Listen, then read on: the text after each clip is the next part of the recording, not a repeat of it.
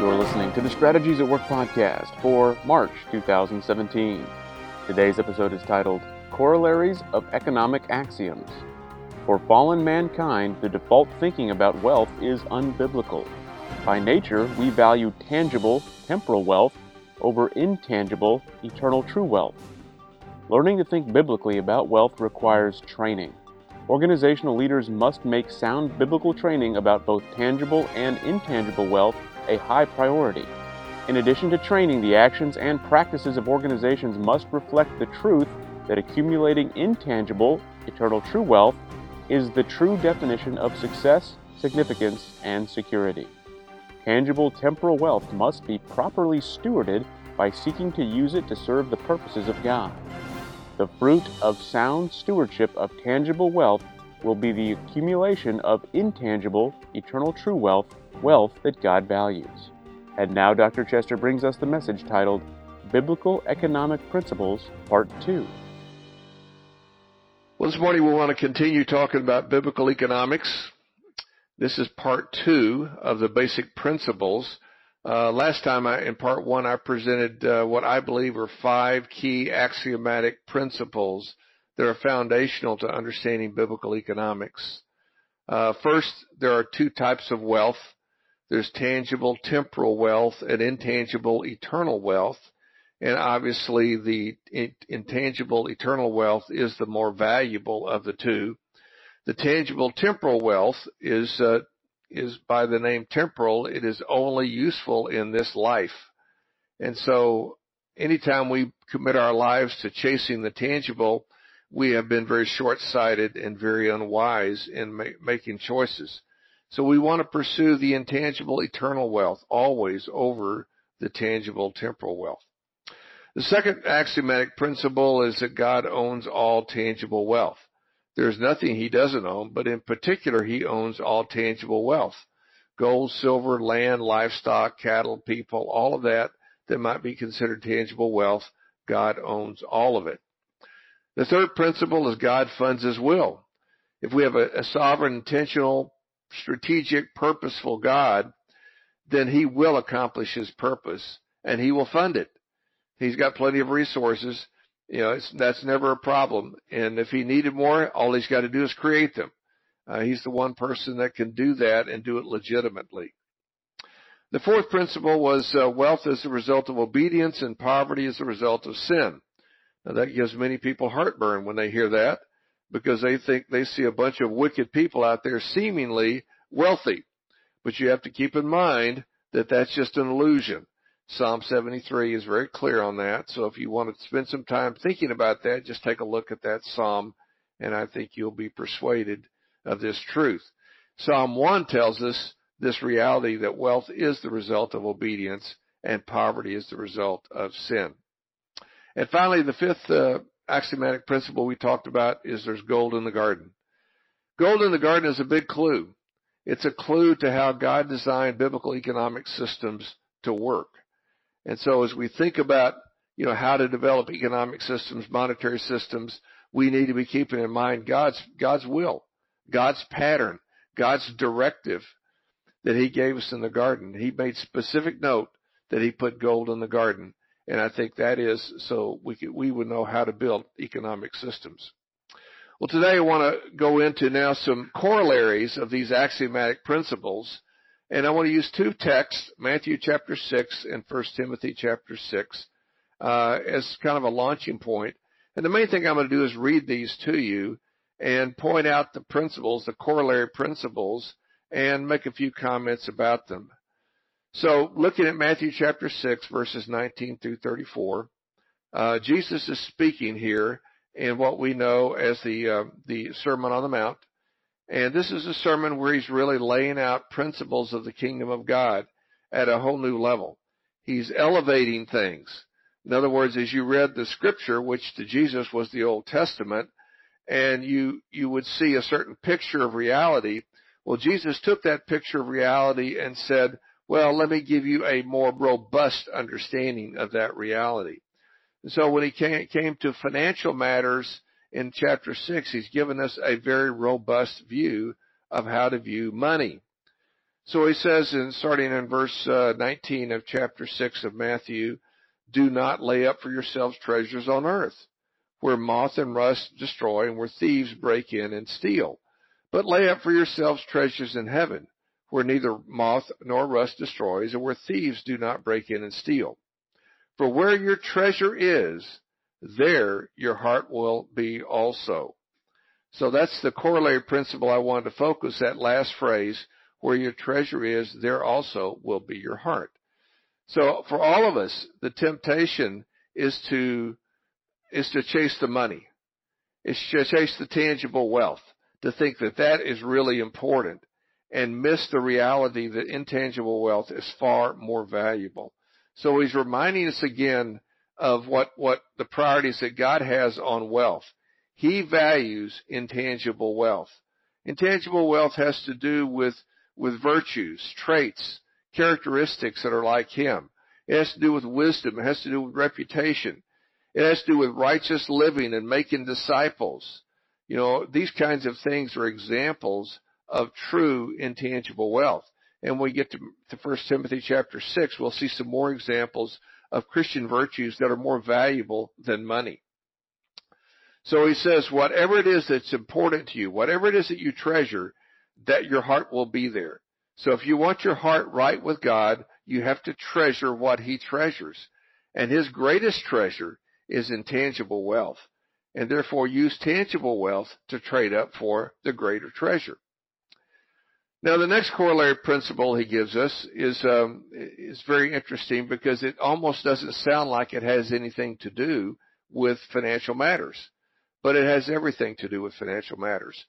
That is, if you see financial matters as a pursuit of true wealth, not a pursuit of tangible wealth. He says, the lamp of the body is the eye. If therefore your eye is good, your whole body will be full of light. But if your eye is bad, your whole body will be full of darkness. If therefore the light that's in you is darkness, how great is that darkness? I think the key idea here is metaphysical awareness. Really seeing reality as God sees it. Valuing reality as God values it. And he's making the point here using a metaphor here of the eye, that if you don't see from God's perspective, then you're in darkness. If all you can see is from a natural perspective, then you're going to be blind. You're not going to see reality well. But if you can see from God's perspective, then you will see all of reality well and make wise choices. So to make wise choices in life, you have to be very metaphysically aware. And I use that term to mean you have to see reality from God's perspective. If you can't, then you are ultimately blind. Now the fourth principle he gives us here, this corollary principle of the seminal principles we talked about last time, is no one can serve two masters, for he will either hate the one and love the other, or he also be loyal to the one and despise the other. You cannot serve God and mammon. And this idea of you cannot serve God and mammon is a very strong phrase. It's an imperative. It says you don't have the ability to do this. You can't do it. It's not that you don't have permission to do it. It's you can't do it. It's impossible. You cannot serve God and money. You have to make a choice. And so what he's saying here is you've got to get very clear. God and money, God and tangible wealth are mutually exclusive. Now, God and intangible wealth are very congruent. It's God and intangible wealth, that is temporal wealth, that are at odds with each other.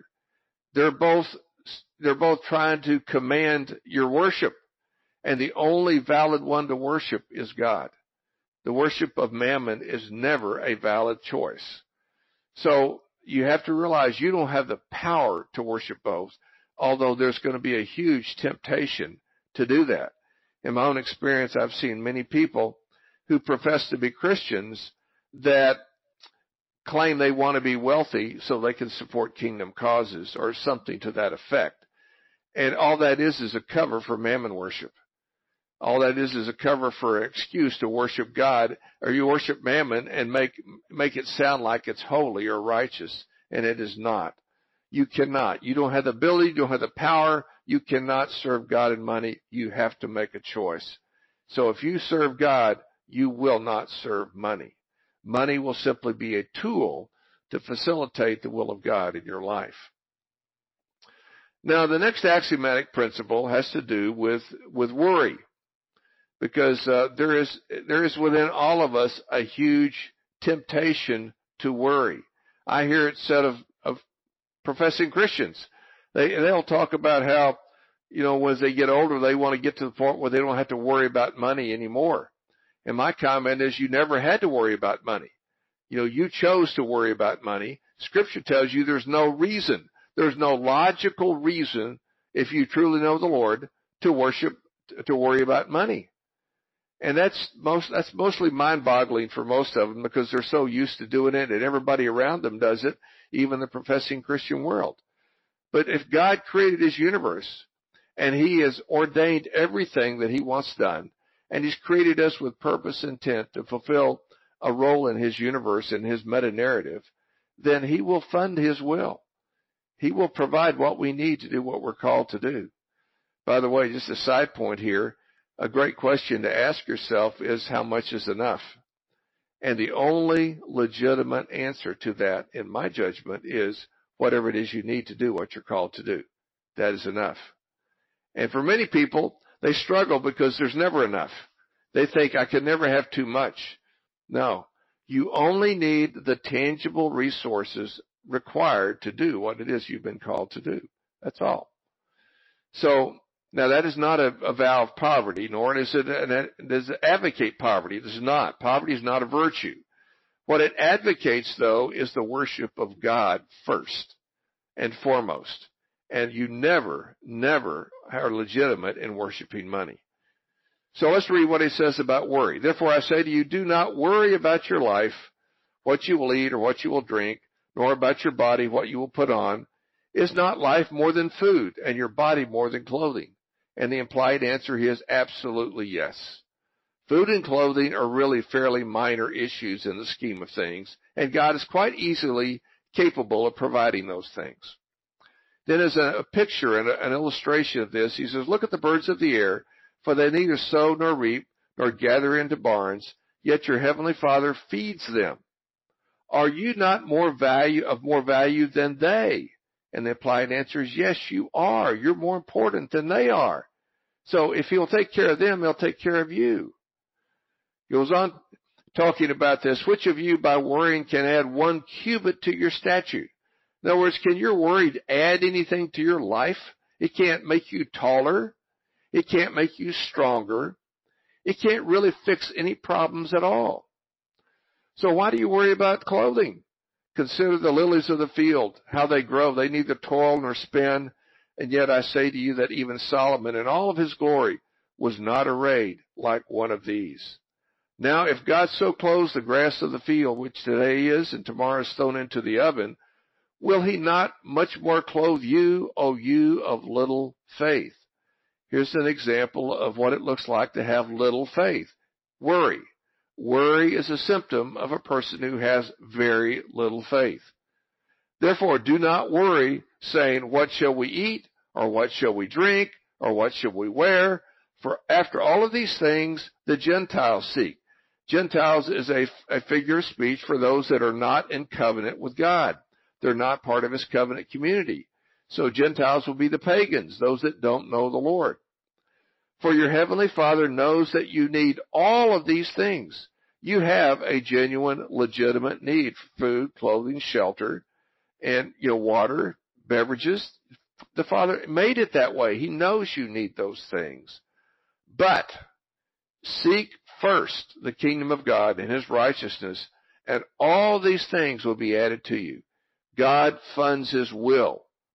Therefore, do not worry about tomorrow, for tomorrow will worry about its own things. Sufficient for the day is its own trouble. You see, we need to get very clear about the proper way to live is to not worry, but to trust God. Worry is the enemy of faith. If you worry, you have very little faith. Our job is to put worry aside and put priorities on what God wants. He wants us to seek the kingdom, which is his will, and to execute his kingdom according to his ways, which is his righteousness, and God will fund that. He takes care of that. And so these are powerful corollary principles that flow from the axiomatic principles that we did in first session here of economic principles. Now let me go on to the text in 1 Timothy chapter 6, verses 6 through 19. Now, godliness with contentment is great gain. Now, the context here is that Paul is talking about people that are trying to use the kingdom of God in some way to make money. It's an illicit use of the kingdom of God. It's an illicit use of the word of God. It's an illicit use of the people of God. And yet that is a very common thing going on today. We have a movement called the prosperity movement that is huge, and they are focused on the idea, the assumption, the presupposition, the wrong presupposition, I might add, that everyone is supposed to be, wealthy in temporal assets. That is not true. You only need what you need to do what you're called to do. For some, that means very few temporal resources. For others, it means a lot. It depends on your calling. And one is not better than the other. The right answer is to have what you need to do what you're called to do. Godliness with contentment is great gain. Contentment means I am content with God's provision for me. I am content at what He's giving to me. Whatever salary, whatever income, whatever provision you have has been sovereignly given to you. I know many people think, well, I need to go get a job that makes a lot of money, or I need a career that makes a lot of money. No, that's not the way you choose a career or a job. The proper way to choose a career or a job is to discern the call of God on your life, and then seek His will and His ways to walk out that calling. Whatever provision He gives you to live by, then you need to be content, which means thankful, you need to be grateful, and you need to be satisfied to adjust your standard of living to fit within God's provision. God alone funds His will, and He alone sets our standard of living. We do not have the right to set our standard of living. That is in His purview. And so this is a point of humility, great humility and surrender and submission to the will and ways of God in our lives. Reading on, he says, "For we brought nothing into this world, and it is certain that we'll carry nothing out." That is very true. We bring nothing in, and we will carry nothing out. That is very self-evident. Anybody that's been to a funeral can see that pretty quickly. If you've been at a birth, you see the birth situation quickly. We come in with nothing, we take nothing with us. That is no temporal wealth. We take intangible wealth, but not tangible wealth. He goes on to say, "And having food and clothing, with these we shall be content."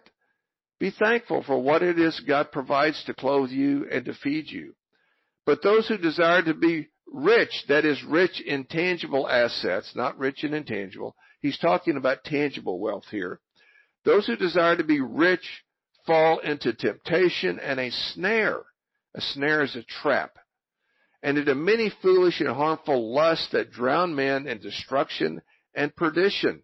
You see, when you get focused on tangible wealth and that becomes really important to you, then that becomes a trap. That will pull you down. That will block you from running your race. That will keep you from fulfilling the purpose of God of your life. That will keep you from living a significant life. That will keep you from living a life that is meaning and purpose.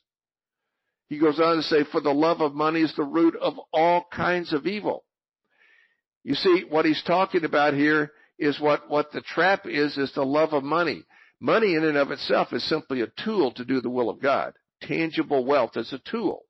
But when we get so focused on it that we love it, that we sacrificially serve it, it becomes our agenda, it becomes our focus, then it will lead us into all kinds of evil and sin and take us off the path.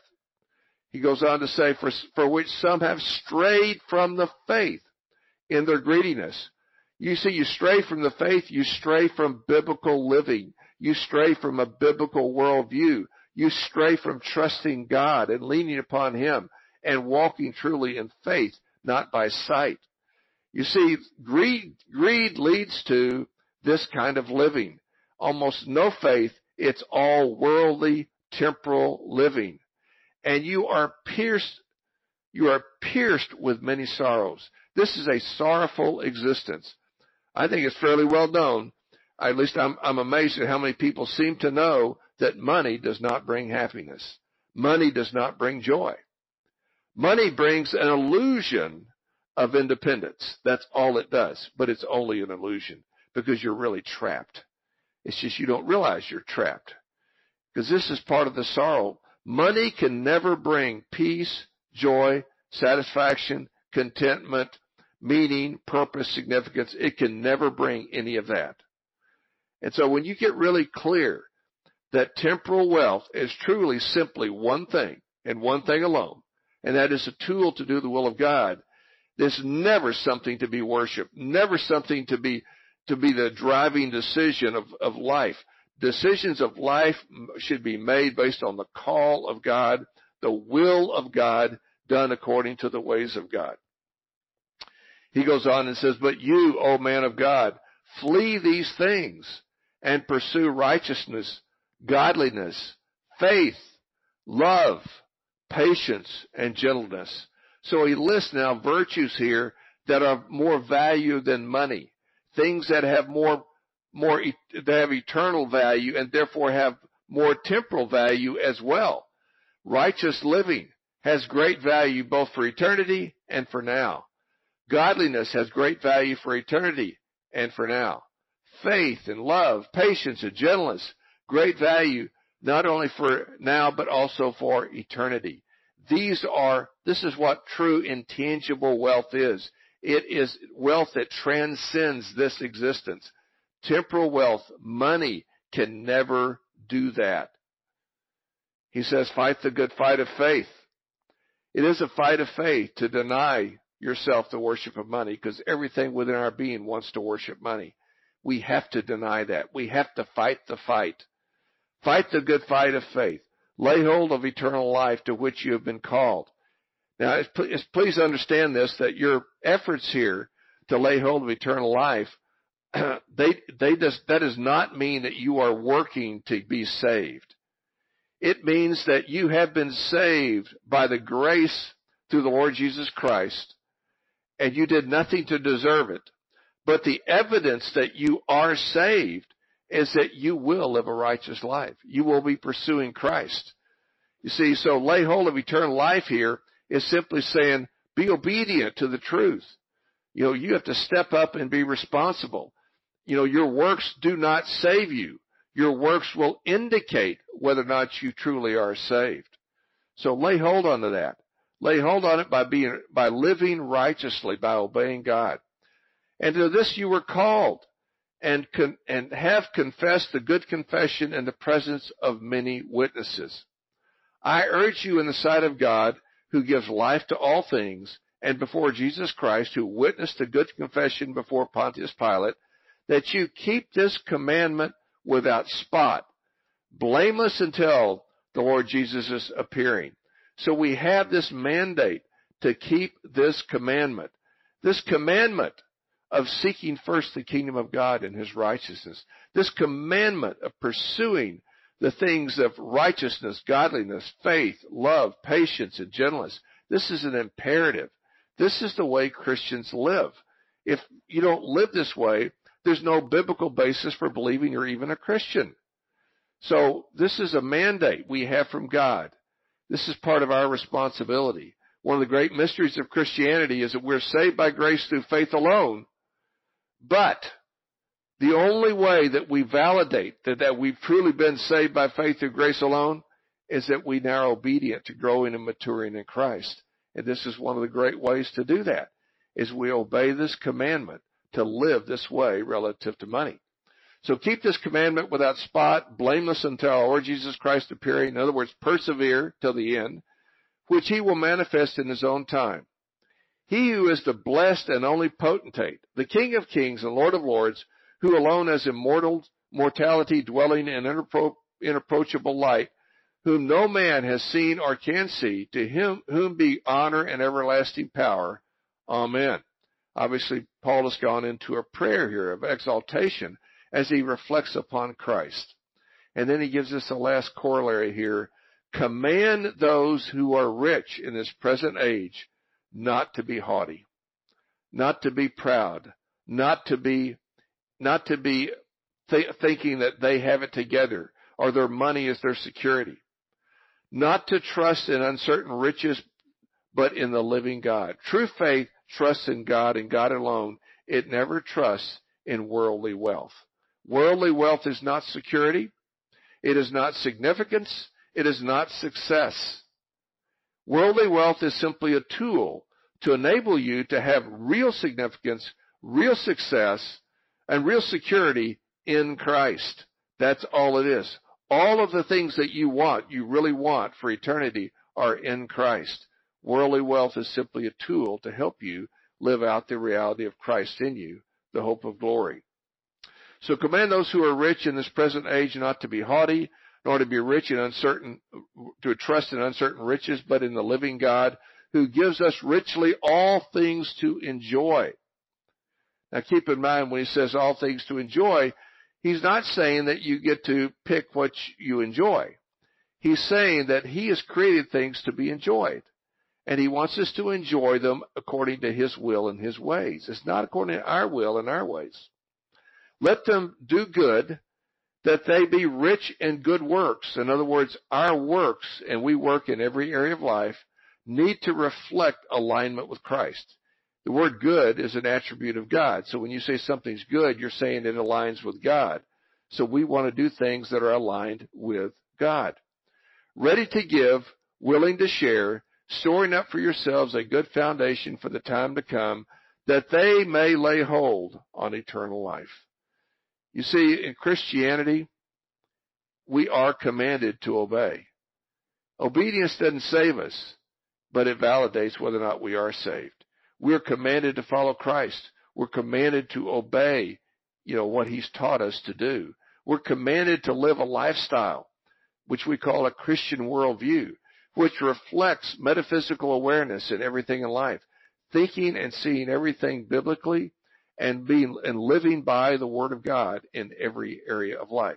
Scripture becomes now a handbook for all of life.